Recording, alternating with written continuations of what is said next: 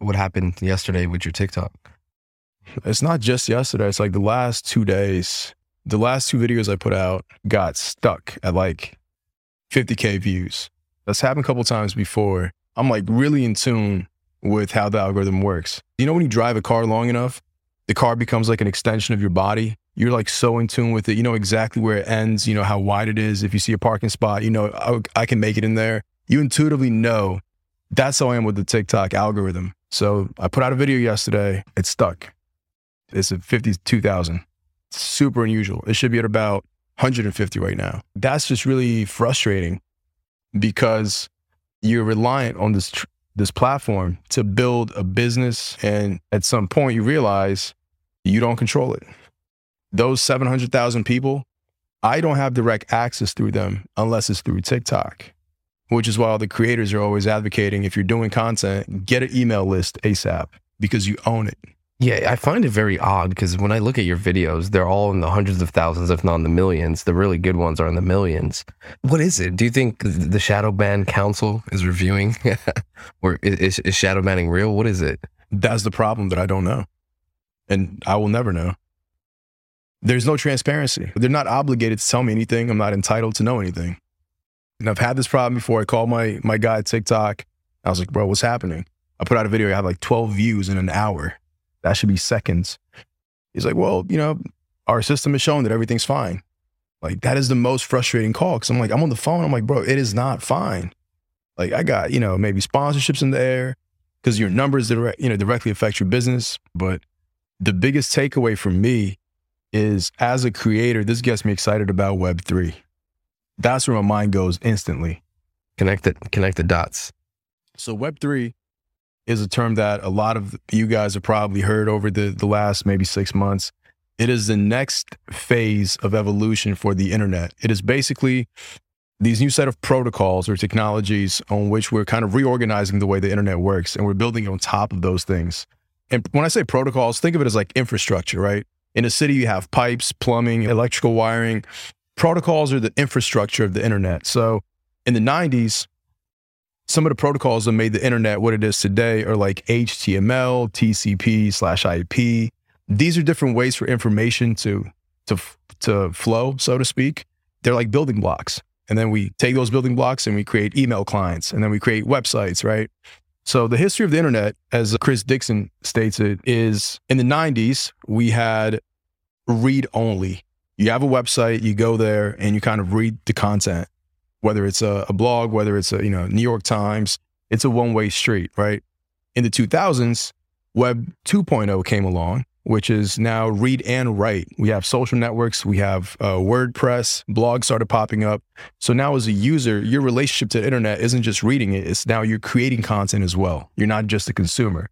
So Web 3 is really utilizing the crypto technologies that are underlying the cryptocurrencies and taking that infrastructure and making really interesting things that are not possible today. So what differentiates Web 3 from Web 2 is, if Web 1 is read, Web 2 is read and write, Web 3 is read, write, and own. Whereas as a creator, you're contributing to a platform, but in the process, you actually own a share of that platform. It's like revenue sharing in a way, right? TikTok is a great example. People like me have built up this company. I think right now I'm at 68 million views since I've created my profile in 8 months. I've brought that attention from people around the world onto their app so they can sell ads and function, right?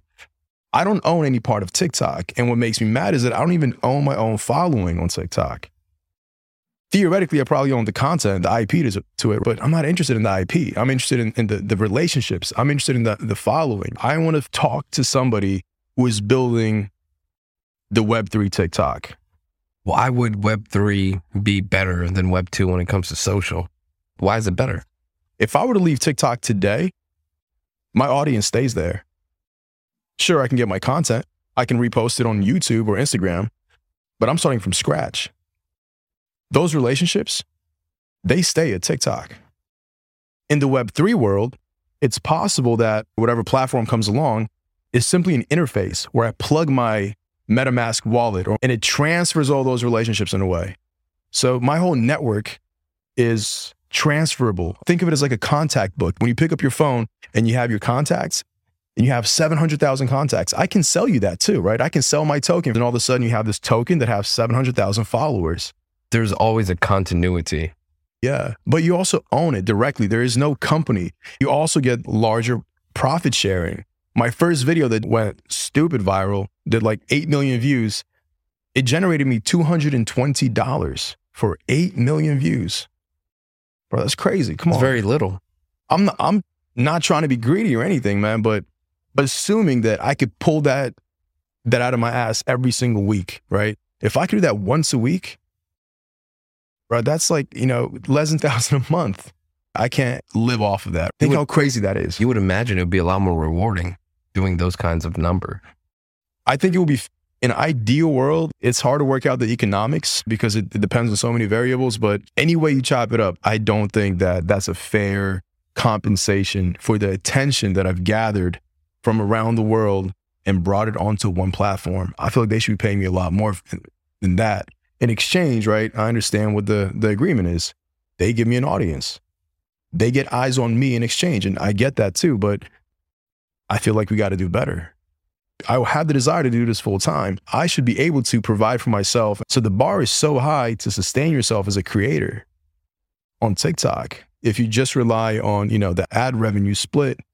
How would you decide who owns how much? I mean, it's an algorithm thing. So just like they have algorithms that determine if your video pops or not, how much are you contributing? How often are you posting? How long have you been on the platform? Some Web3 properties do airdrops for like OG users, right? If you've been on it for 10 years, maybe you should get more than somebody who just joined 2 months ago. If I've been doing this for a while, if I have consistent behavior, the beauty though is that if all of this is an algorithm and it's open source, which is one of the biggest reasons I believe Elon Musk wants to buy Twitter. He keeps saying that if he buys it, he wants to make the algorithm open source because it is essential for a democratic process to occur. We need transparency. Like, am I shadow banned or not? And maybe it's okay if I am, but I need to know that I am. Instagram, I'm having a similar problem. I got a weird pop-up saying, congratulations, you can monetize now. Your reels are doing really well. I've been on there going crazy with design secrets. And they gave me a bonus. They're like, if you hit 80 million views up until May 12th, we'll give you $8,500. I'm like, all right, bet. And then the next screen tells me you're ineligible because of community guidelines and you can't appeal this. Like, what do you mean I can't appeal this? I don't have any content that violates it, but for whatever reason, somewhere I've done something wrong, according to them, and they don't tell me what it is, and they just tell me you can't appeal this either. That, in a nutshell, is why Web 2 cannot be the future of the internet. How would Web 3 be the solution to that problem? Transparency, because the crypto world works on consensus. That's one of the key words. Right now, we can't decide if this is the right algorithm if I don't know how it works. What have I violated? Why am I not eligible to get these bonuses? They simply decide, it's a dictatorship. It's not a democracy. And I think Web 3 is a step towards a truer democracy than Web 2, which is a dictatorship. So who decides how the algorithm is going to be and how it operates? Doesn't it fall prone to the same problem that it's a few people, so therefore the algorithm is also centralized? I don't know if it'll be a few people, but like if you look at, Bitcoin and mining, you have these models where it's way more distributed. Anybody has a chance to be a gatekeeper, right? With the whole Ethereum thing, anybody can start up a node, right? You lock up 32 ETH and all of a sudden you're part of the institution. Instagram, you could buy all the shares you want, but technically, you're not touching anything, right? You don't even know how it works. And with these DAOs and everything, that's the whole idea. DAO is really a decentralized group of people coming together for a cause. And that could be it could be a commercial project. It could be a nonprofit. It's a bunch of people just kind of like, it reminds me of the anonymous hacking. You remember those guys that were just going crazy and banding together and disappearing? A DAO is like kind of a similar thing, right? Different people around the world come together, kind of form like a group, right? Legally gets interesting because, is it a legal entity? Is it not? It doesn't even matter because the output is what matters, which is it allows decentralized collaboration. What is it? Decentralized autonomous organization? Is that what a DAO stands for? Yeah. Long story short, man, I think it's more so the ethos of Web3 that really hits home for me. Last night was one of those times, man, where just like I was super down about it because I realized like I don't own my own destiny. Maybe it sounds extreme. Maybe it sounds like I'm overreacting, but you got to realize like for me, I'm not doing this shit as a hobby. Like I'm on a mission. I'm trying to do this shit for real. I'm trying to turn this shit to a full-time income generating business move. I'm not on TikTok just for shits and giggles and to boost my ego with likes and views. I'm trying to turn this into dollar signs. And when I'm banking on that, man, it's super disheartening. I think the reason why this problem cuts so close to home for creators such as myself who are taking this serious, like I'm posting on a mission here to build an empire off of this shit. It cuts close because you realize you don't own your own land, right? You don't own your own business. It's predicated on somebody else's. And you're at their whim. YouTube had a similar problem where at some point, they started taking down World War II videos, I think depicting Hitler, I want to say. And there was somebody I was reading on Reddit who had a whole channel dedicated to World War II archive footage. And here's somebody who's really invested himself, his time and effort into building quality content with historical significance, contributing to the historical discourse of our civilization. Overnight, YouTube decides this content is not okay anymore. You're done. Nobody voted for it. He never had a say. There was no communal vote, right? DAOs have votes all the time. YouTube simply decided like, this is borderline hate speech. It's anti-Semitic, whatever the case is. I just said the word Hitler. Maybe YouTube's algorithm might detect this word and shoot down this video. So that is a problem with Web 2. We don't control our own destiny as creators. We have somebody playing the dictator role of deciding what is worthy of propagating in society, what speech is okay and what's not. True gatekeeping, which is why I think Elon Musk is going so hard at acquiring Twitter. I think he realized like there is a serious problem. Especially with speech right now, and especially with social and the way there's so much censorship everywhere. It's a huge just phenomenon right now with all the social that we have in Web 2, just censorship. And it happens throughout the world. Different things get censored in different parts of the world. Absolutely. Censorship is one of those things where it's not something that everybody agrees on, for one. And second of all, the scary part is imagine this guy who started this World War II channel that I'm talking about. He goes through the terms and conditions of YouTube and he checks all the specifications of what you can and you can't say. Violent speech, nope, I'm good. This, I'm good. He passes the whole terms and conditions. So he starts posting. And then years later, they change it and pull the rug up underneath him after he's already made sure that he's on the right side of the terms and conditions. That's unfair. Because that guy might have quit a full-time job. He might have taken risks to build a career on YouTube and start a channel. And all of a sudden, one day, somebody, we don't even know who, has a problem. Like somebody behind the curtains said, nah, this type of content is not okay anymore. We don't have to tell you why. We don't have to explain ourselves. It just isn't. And you're done. We can't live in a world like that and call ourselves free. That's why Web3 has to take off. I don't mean it's going to replace Web 2. So you can still be on Instagram and Facebook. But then if you choose to do so, you can hop on Web 3. The problem there is popularity. TikTok is on, 1 billion phones. It's going to take some time for a Web 3 product to catch up. Why is it going to take time for it to catch up? I mean, just a network effect. I think for anybody, forget Web 3, for anybody to surpass TikTok and YouTube and Instagram, it takes not just time. Sometimes it's sheer luck. Certain things take off, certain things never do. I tweeted this. I was like, right now is the moment for a Web3 company to go viral by having Joe Rogan jump ship from Spotify and say, I'm on this platform now. And I think it's going to take a band of those types of personalities.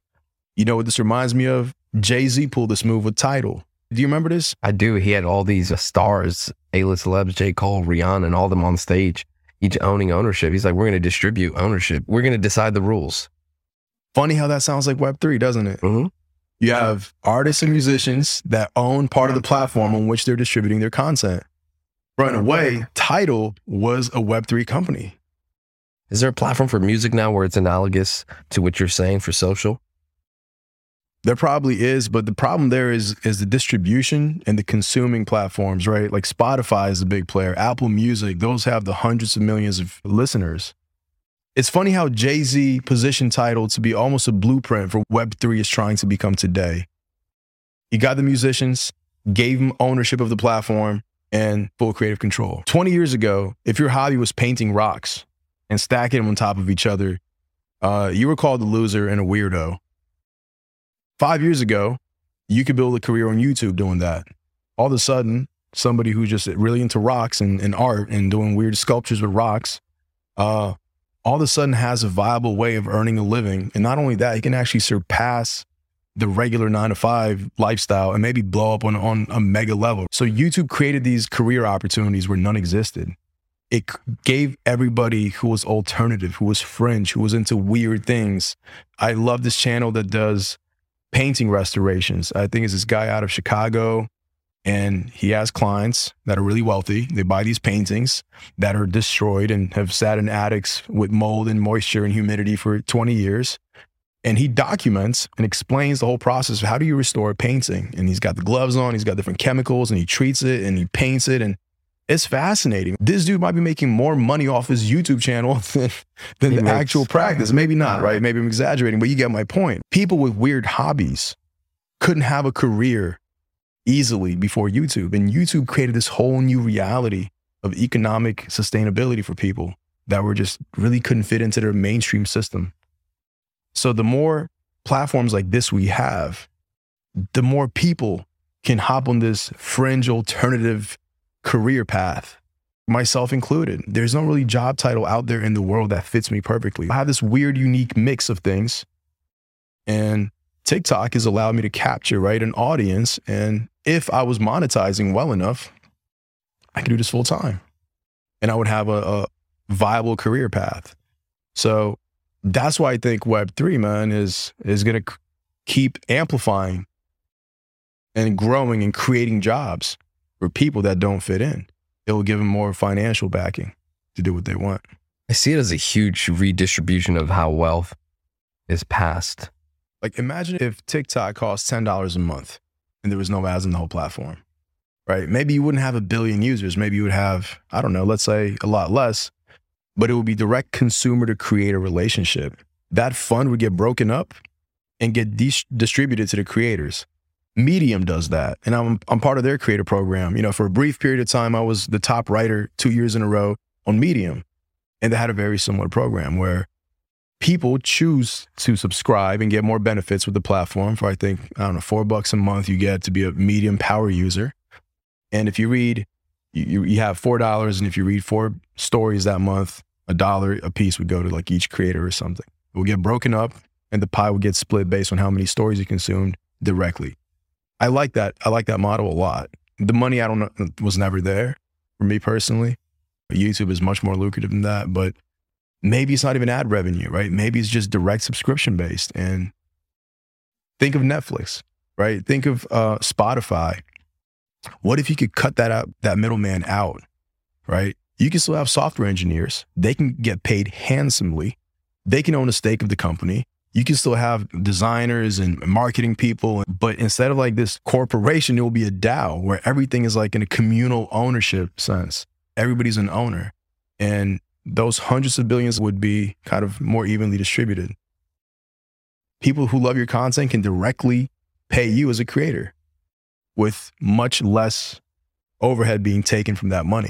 I also see no middleman when it comes to governance, which is amazing. Typically with a typical corporation in the stock market, you have the shareholders and then you have a board of directors. The board of directors do essentially, what the shareholders kind of want them to do. We have this 2-tiered process for governance, right? Yeah. But whereas for Web3, it's really just a DAO. They are both in a way, shareholders and the board of directors. Yeah, I mean, it's a brave new world, man. And it's enabled because of these new cryptographic technologies. Before even Bitcoin, the whole cryptography thing has always been interesting to me, how, hidden phrases and you have functions that can take a number and scramble it one way, but not the other. It's like this mathematical magic that's happening that is underpinning this technological revolution. It's cryptography at the bottom of all this.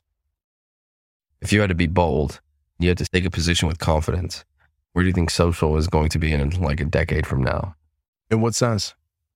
You see more Web3 than Web2 social taking over? Do you see a mix where there's Web2 is also there? It's really hard to say. I think it's really hard to say because the biggest point of friction with Web3 and all this crypto stuff is fear and lack of good user experience. As I sound like a broken record, everybody would tell you that. It's really difficult to use for the average person. There's a fair bit of technicality involved and it's not well explained. Even MetaMask doesn't do a good job at explaining to somebody like what is about to happen. This is installed locally. What if somebody steals my laptop? People need reassurance. Unless there's like a direct financial incentive to learn these things, which there very well might be. I don't know. I definitely see a lot of people just sticking with Facebook and the old Web2 companies. But I'm hoping that, at least one goes mainstream. What do you think? I think there's going to be a coexisting world, but I feel like for creators, they're going to want to get to Web3 more so. It's just to draw an analogy with music. It's saying, hey, why stick with the conventional label when they take more and they don't give you that much in return? Whereas you could be independent and you can do a lot more, like the Russ model, the Joyner Lucas model, So I see the new school of creators wanting to be more so Web3. I feel like see their content, you got to be on Web3 as a consumer as well. So, I mean, a lot of it's going to go back to economics, but I think a lot of it's up to the creators. Ultimately, consumers have the last word. Because if you're a creator and I say, come to my platform, I'll pay you 4 times better than YouTube. But if I have 1,000 people, right, like that is not very appealing to you as a creator. Like the reach is what interests you as an artist. You want to reach as many people as possible too. And if your fans live on Spotify, it is extremely difficult to get them to switch over. You see what I'm saying? I definitely do. And I also think like Tidal is a good example of how the creators can kind of control the crowd. I mean, at the time it came out, you had Spotify, you had Apple Music, and they were brave enough to go out on a limb and say, oh, wait, there's these hundreds of millions, if not billions of users on these competitor platforms. But you know what? We're going to go out on a limb. You know what we're going to do? We're going to get a group of creators and we're going to say, you know what? Exclusive content is going to be here. We're pulling all our music from all these other catalogs, from all your platforms. You got to come here now. So I think if creators can engage in concerted action and say, you know what, we're moving our stuff. This is the new platform. This is where we're going to be.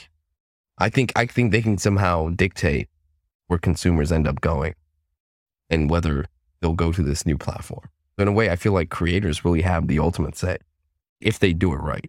So ultimately, that's true. But practically, I don't think that's how it plays out. Because if you look at Tidal, the creators that were on stage with Jay-Z proclaiming this is the future, you had Madonna, Rihanna. I mean, you had the biggest artists, right? They don't really care that much because they're fine. They've already made it. They're at the top of the pyramid. They can afford to take these risks. They can afford to lose 20% of their stream financially due to ideological stances they want to take. If you're a new artist, you don't have the freedom to be like, well, I support this, but if that's going to mean that I don't make money, you're not going to probably do it. So you're going to go to the situation that makes the most sense for you. And even then, right, that's not a new move. Twitch and I think Amazon are fighting for Ninja, was it? Like the top streamers, like everybody wants exclusives, right? A new show drops, Netflix wants it, Apple TV wants it. Everybody's trying to lock in the exclusive. That's an old tactic.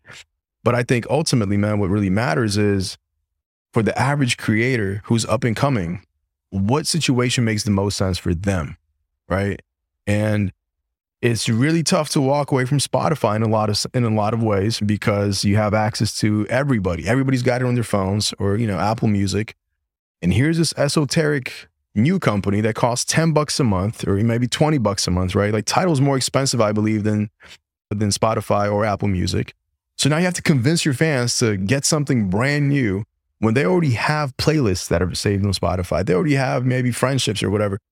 The limiting factor is, can you convince your fans to buy this new thing that might be more expensive than what they're used to? And it might not even be better in the beginning, right? Tidal, I don't think is a phenomenal UX, UI revolutionary product. it's probably a tier less, I would say, because they don't have the same amount of money to invest in research and development. They don't have the same talent as Spotify or Apple Music. So most likely Tidal is a subpar product compared to the best of the best.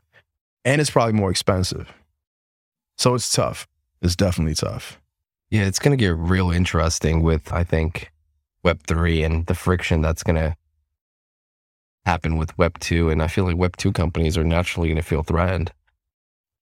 Yeah. Now, where the network effect really kicks in is social networks, right? Because if you've been on Facebook and you have 500s of your contacts, of your closest friends and associates and colleagues on there, if you leave and go elsewhere, you lose all of their contacts.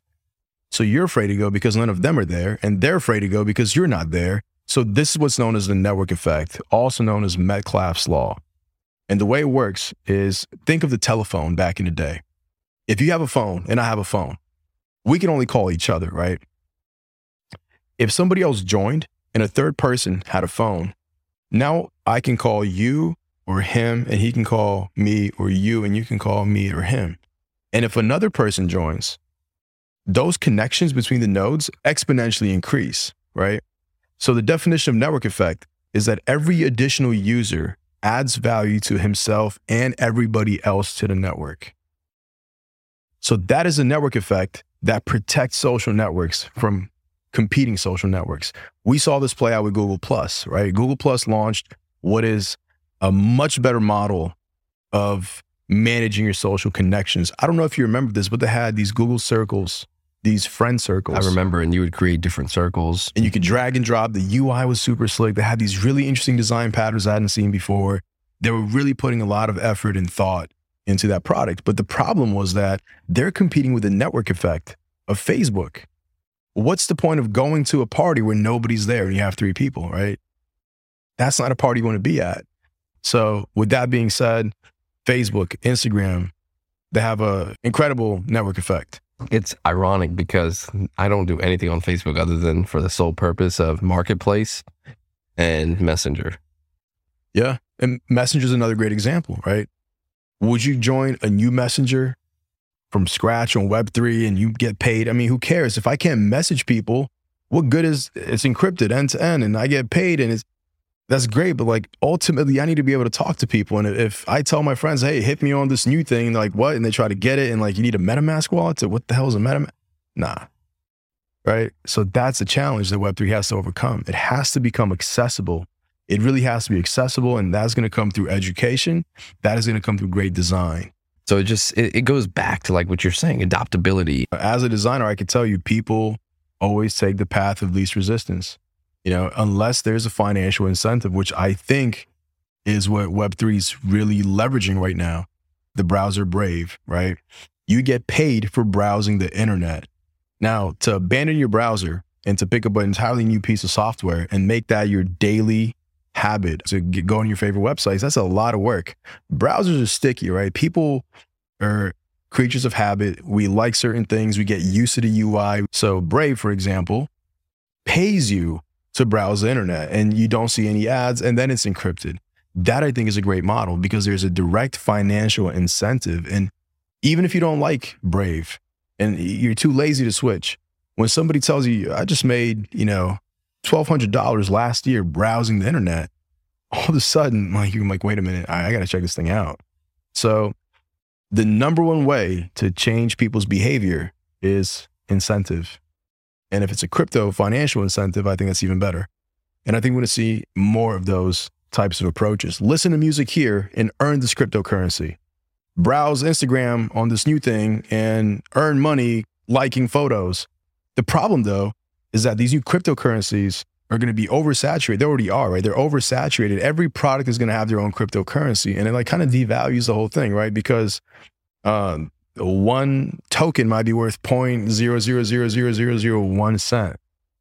And it's really hard to know in the long term what's going to pop off. So there's this natural cleansing cycle that needs to happen, this natural evolution where a lot of these companies need to die out. These companies and projects need to fail so the good ones withstand the test of time, or the Lindy effect. But I, as a creator, am extremely looking forward to owning my own destiny not being at the hands of a company, which is great. I love TikTok, right? There's some questionable things that people obviously critique that I think are valid, but in general, I think TikTok is the pinnacle of social media. Let's go back and let's look at all the evolution that happened on social networks, right? First was MySpace. Arguably one of the biggest innovations was the top 8. This concept of, here I have a website where I have a stage where I can publicly signal to the world my top 8 closest associates. That is a really novel and interesting mechanism to have. And for whatever reason, it did not stand the test of time. We as a society, somewhere along the line, decided that we didn't really value that to the point that it's still prevalent in our social media products today. But I thought that was an interesting one, right? You could write on people's walls. So the innovation of a wall, MySpace, I think, kind of validated, right? You have a wall, the analogy that I have a wall and I can graffiti walls and vandalize them in a way, I can write on them. That analogy seemed to stick. It's stuck with Facebook.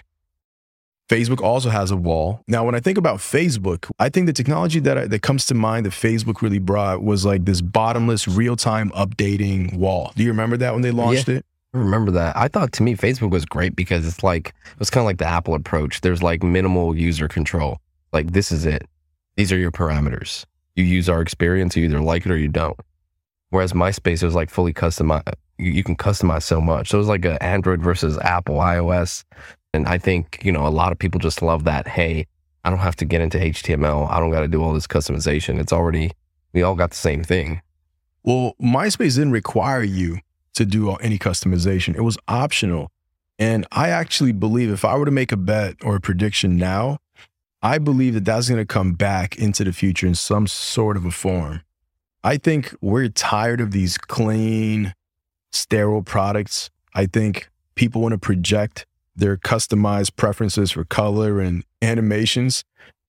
And I think more particularly, it's going to be like the teenager-based products that are going to bring that back to an extent. Why go and stare at a white screen on your phone when you can customize it and have it really represent who you are? So I think that part of the MySpace experiment temporarily went out of style, but I think it's going to come back. And then when I think of Facebook, obviously the real-time refreshing wall, I remember that launched and it was kind of interesting because it would just populate. Your newsfeed would just not end. It was constantly being updated with people. So after Facebook, the real-time updating wall, that was their innovation, right? And I want to say after that, for quite some time, nothing really happened until Snapchat. They took us by storm, I thought, and Facebook was really scared, I remember. And it picked up heavy, especially among the younger kids. Snapchat pioneered the disappearing transient media, right? It's here for a limited amount of time and then it disappears. And what that did is that liberated people from this fear that anything I do is going to be permanent into the memory of the internet and is going to always be there. And my wild parties, people might not remember this, but there was a certain scare back in 2010, 11, 12. People were losing jobs over Facebook posts. Do you remember that? Remember it. A school teacher might have a picture leak where she's at a party doing a keg stand or something. She loses her job. Employers were going back through social media history and kind of, identifying who's doing what kind of illegal behaviors and who's rowdy and doing alcohol and shit like that and not hiring you or firing you. And then Snapchat comes along and says, you know what, we're going to make this disappearing media so you don't have to worry about that. That unlocked this new channel of content where people are not afraid to post as much, right? So I credit Snapchat to like the next evolution of social media. That's when, to me, is a pivotal moment in the history of social media. And they created the story. What happened next? Facebook copied the story. LinkedIn copied the story. Instagram. There's memes that Excel was about to get stories and Word. And, the story became this new mechanism that people just started implementing. And then it seems like nothing really happened for some time. If Snapchat was social media's 2.0 moment, TikTok is a 3.0 moment for social media because it said, okay, well, instead of clicking a story and having it disappear and then clicking your next person, what if you just have this continuous stream of video that you could just, over time, just mindlessly, not even browse anymore, right? There is no navigation.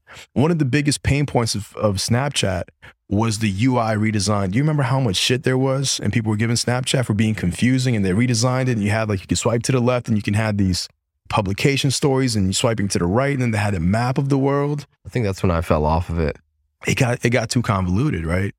And then the innovation was TikTok said, no more navigation. You have one stream, endless, continuous video that gets better and better with time the more you watch.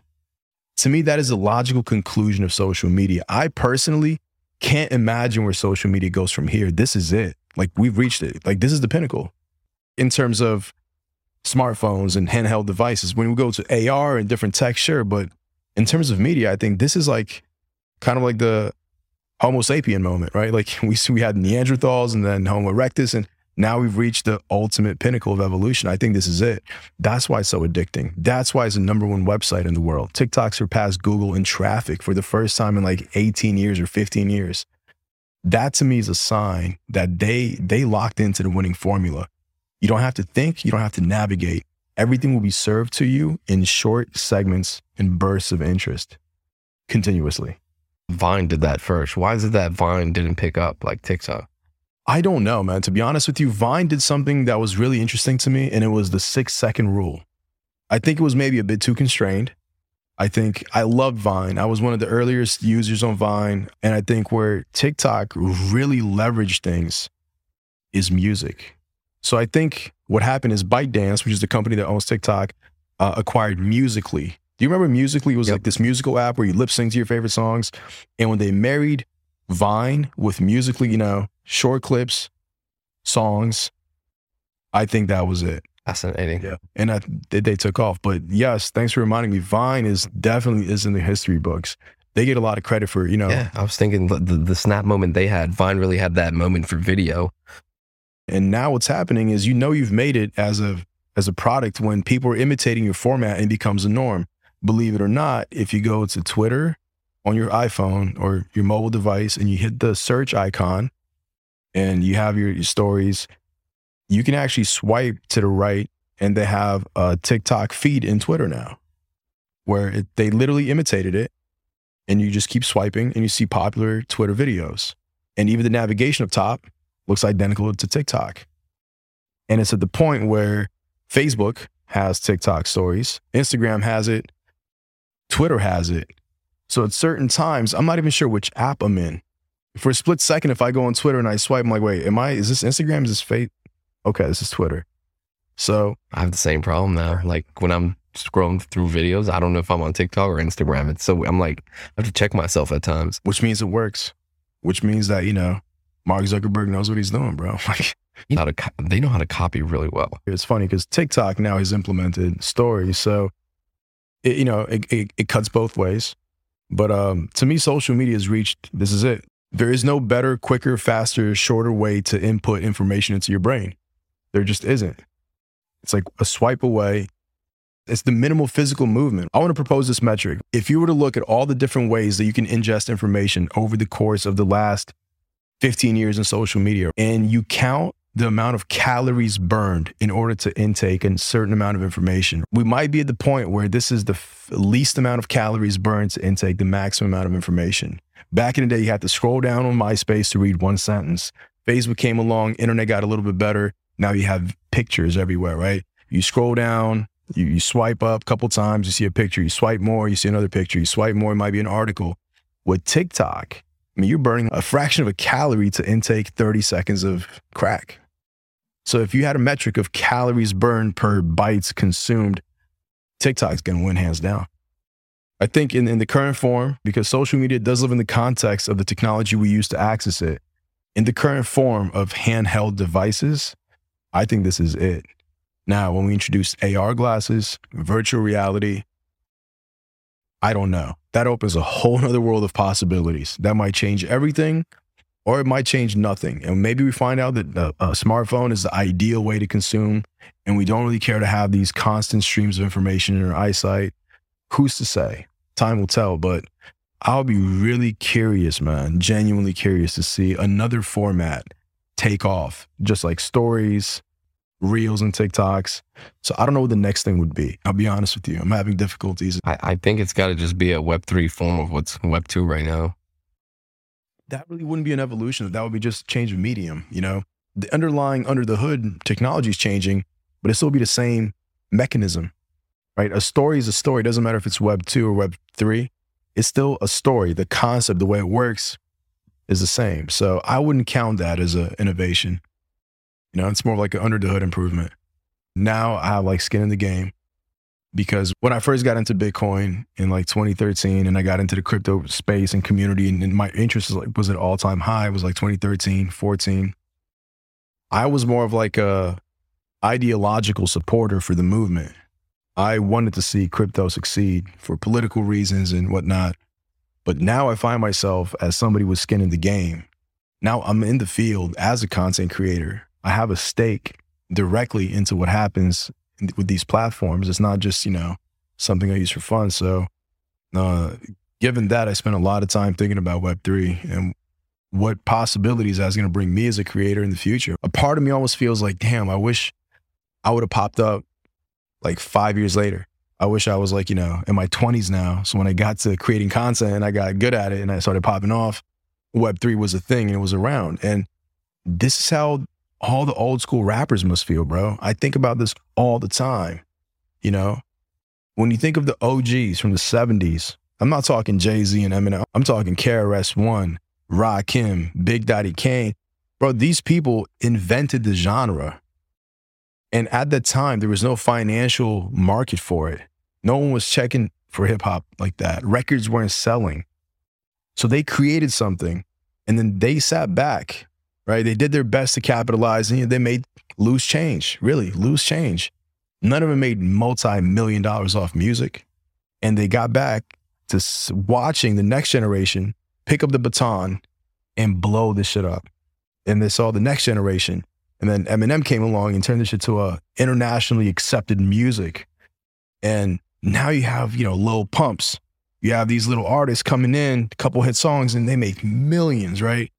Lil Pump came in with some bullshit ass songs and made more money than all of the originators of the genre combined, probably, man. It pains me to see that. Those people opened a door that they themselves couldn't capitalize off of, you know? And I think about it from that point of view.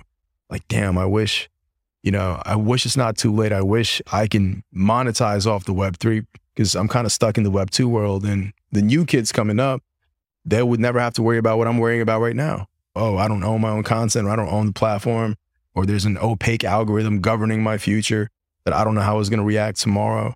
That's stress, man. It's stressful. I'm not going to lie to you. It's stress. Not knowing if I'm going to wake up tomorrow and what's going to happen to my channel. Past week, I've been losing 60 followers a day. Super unusual. It's never happened. I'm not sure why that is. I'm not sure if these are real accounts. I'm not sure if TikTok is simply cleansing. I think Twitter or Instagram did like a big cleanse. They're like, we're getting rid of all these bots. Is that what's happening to my platform? I think so, but I have no idea. TikTok is not telling me anything. They have no obligation to extend that courtesy to me. Maybe it's real users and they're just getting fed up with my content, right? Which is fine, but I don't know. And that stress of like not knowing eliminates your decision to make choices. Because somebody right now might be panicking because they lost 10,000 followers last night. Little do they know, no, it's not actual followers. They're just a bunch of fake accounts and TikTok hit delete on them. So things like that translate to real stress for creators who are not doing this for fun, but are doing this like on a mission to build something out of it. Future of social is coming, or where we're headed there. I would love to be a part of that. I would love to be a part of the education process. I would love to, have obviously a knack for explaining things and telling interesting stories, but I'd love to do that for a company that I believe in and that I truly subscribe to their vision. And there's so many companies I see, I'm like, oh my God, you guys are just dropping the ball. You guys don't know how to talk about yourself. You guys don't know how to tell stories. You guys are not engaging, but you got something great, And I'd love to do that for some company that I truly believe in and I'm a part of. I think that would be super ill. And maybe Web3 allows that. I mean, ultimately, my problem right now is that if you look at the hype cycle, which is this graph I think Gartner invented, is this curve basically that goes up, hype goes through the roof, And it's this period where everybody's super bullish on something. They're, head and over heel in love with some new technology or new concept. And then that's followed by a huge drop of disappointment where it doesn't deliver on the things that you think is going to deliver on, right? And only then in the third phase, it kind of levels out and naturally finds a middle ground between hype and disappointment. Right now, I think we're at the hype phase of Web3. The conversation happening in Web3, to me at least, is so much about the focus is on the wrong thing, and which is under the hood, right? Who cares if it's Web3 if the experience sucks, if the value proposition isn't there? I don't care if my car is gas or electric for the most part, right? What I care about is like, how does it affect me? If I'm in a really well-off position, I might care about how it affects the environment. But ultimately, like, does it get me to work on time? Does it get me to where I need to be? How much is it costing me every week? No one's gonna be like, oh, you should see the crank valves. They're built out of titanium. No one cares, right? Web3 is not interesting by itself. It's interesting when it can start presenting new possibilities that Web2 cannot. Anyways, man, that's what's been going on in my head for the past 24 hours. And in the meantime, I'm gonna keep going, keep cranking out content. Hopefully this wave passes. And man, like, I think the dope thing about this podcast is like people that are tuned in can really kind of join the journey of somebody trying to make it through content and hear not just the positive, but just the negative downside. And the interesting thing is, like, on TikTok, you can do a mutual only post that only your friends would see that's not available to the public. And I have a lot of, like, high caliber creators as friends on there. They're doing these posts and they're sharing these moments of disappointment, but it's not public. A lot of creators, man, are complaining about burnout. A lot of creators are on there talking about, like, I can't do this anymore. I can't take the pressure. There was a dude that's saying people are just coming at me, getting personal. I need a break. I need to step away from this. And the dope thing about me is, like, I really don't care, man. I'll tell you what's happening. I'll tell you, the uglier side of what's going on with content creation. So this is definitely one of those times, man, where this is not the fun part. Being uncertain about the future is fucking stressful. Seeing your followers drop drastically is stressful. Seeing your views freeze at a standstill when they should be doing 500,000, 200,000 and they're doing 20, 30, 50. That's stressful when you don't know why. This might be taken away from you. Like, is this going to end in 2 weeks? Is TikTok going to fall off? Is my account going to, I don't know, all of a sudden fall out of favor with the algorithm for whatever reason? I don't know. This is an extreme example, but I remember Alex Jones. He was all over social media. Now I don't see him anywhere. And it's fascinating how overnight someone can just disappear off the face of the earth. Yeah, that was a targeted assassination attempt right there. They definitely moved in on him, and for probably a good reason, right? They had violated terms of conditions. He was saying crazy shit. I think he's still going through lawsuits. He stepped out of line and he got penalized for it. That makes sense to me. I'm okay with that. I'm not okay with somebody not knowing why shit froze and no one's telling them why. I reached out to Instagram, support. There is no way to reach out to their support. Every time I go to report a little ticket, error, and I'm reading online, they're like, yo, even if you get in touch with them, they're not going to respond to you. Somebody did the math. They get 700 requests for support an hour every day. I got, like, right now, like 8,000 followers. Like, you're nobody. Why would we even waste time on answering you?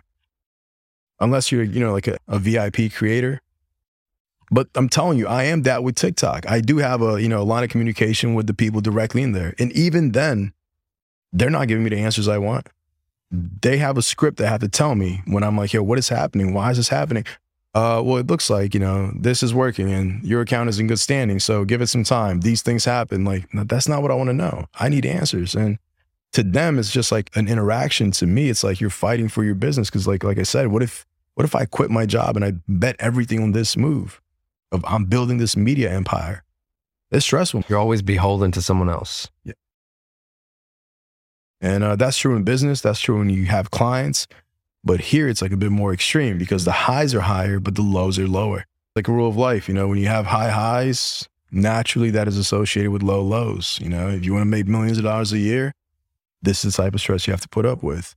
You want to be on TV playing basketball at a professional level, you're going to have to train at a crazy rate and sacrifice a lot of life. You have to live at the gym. And feel like this is the natural stress that comes with being a content creator.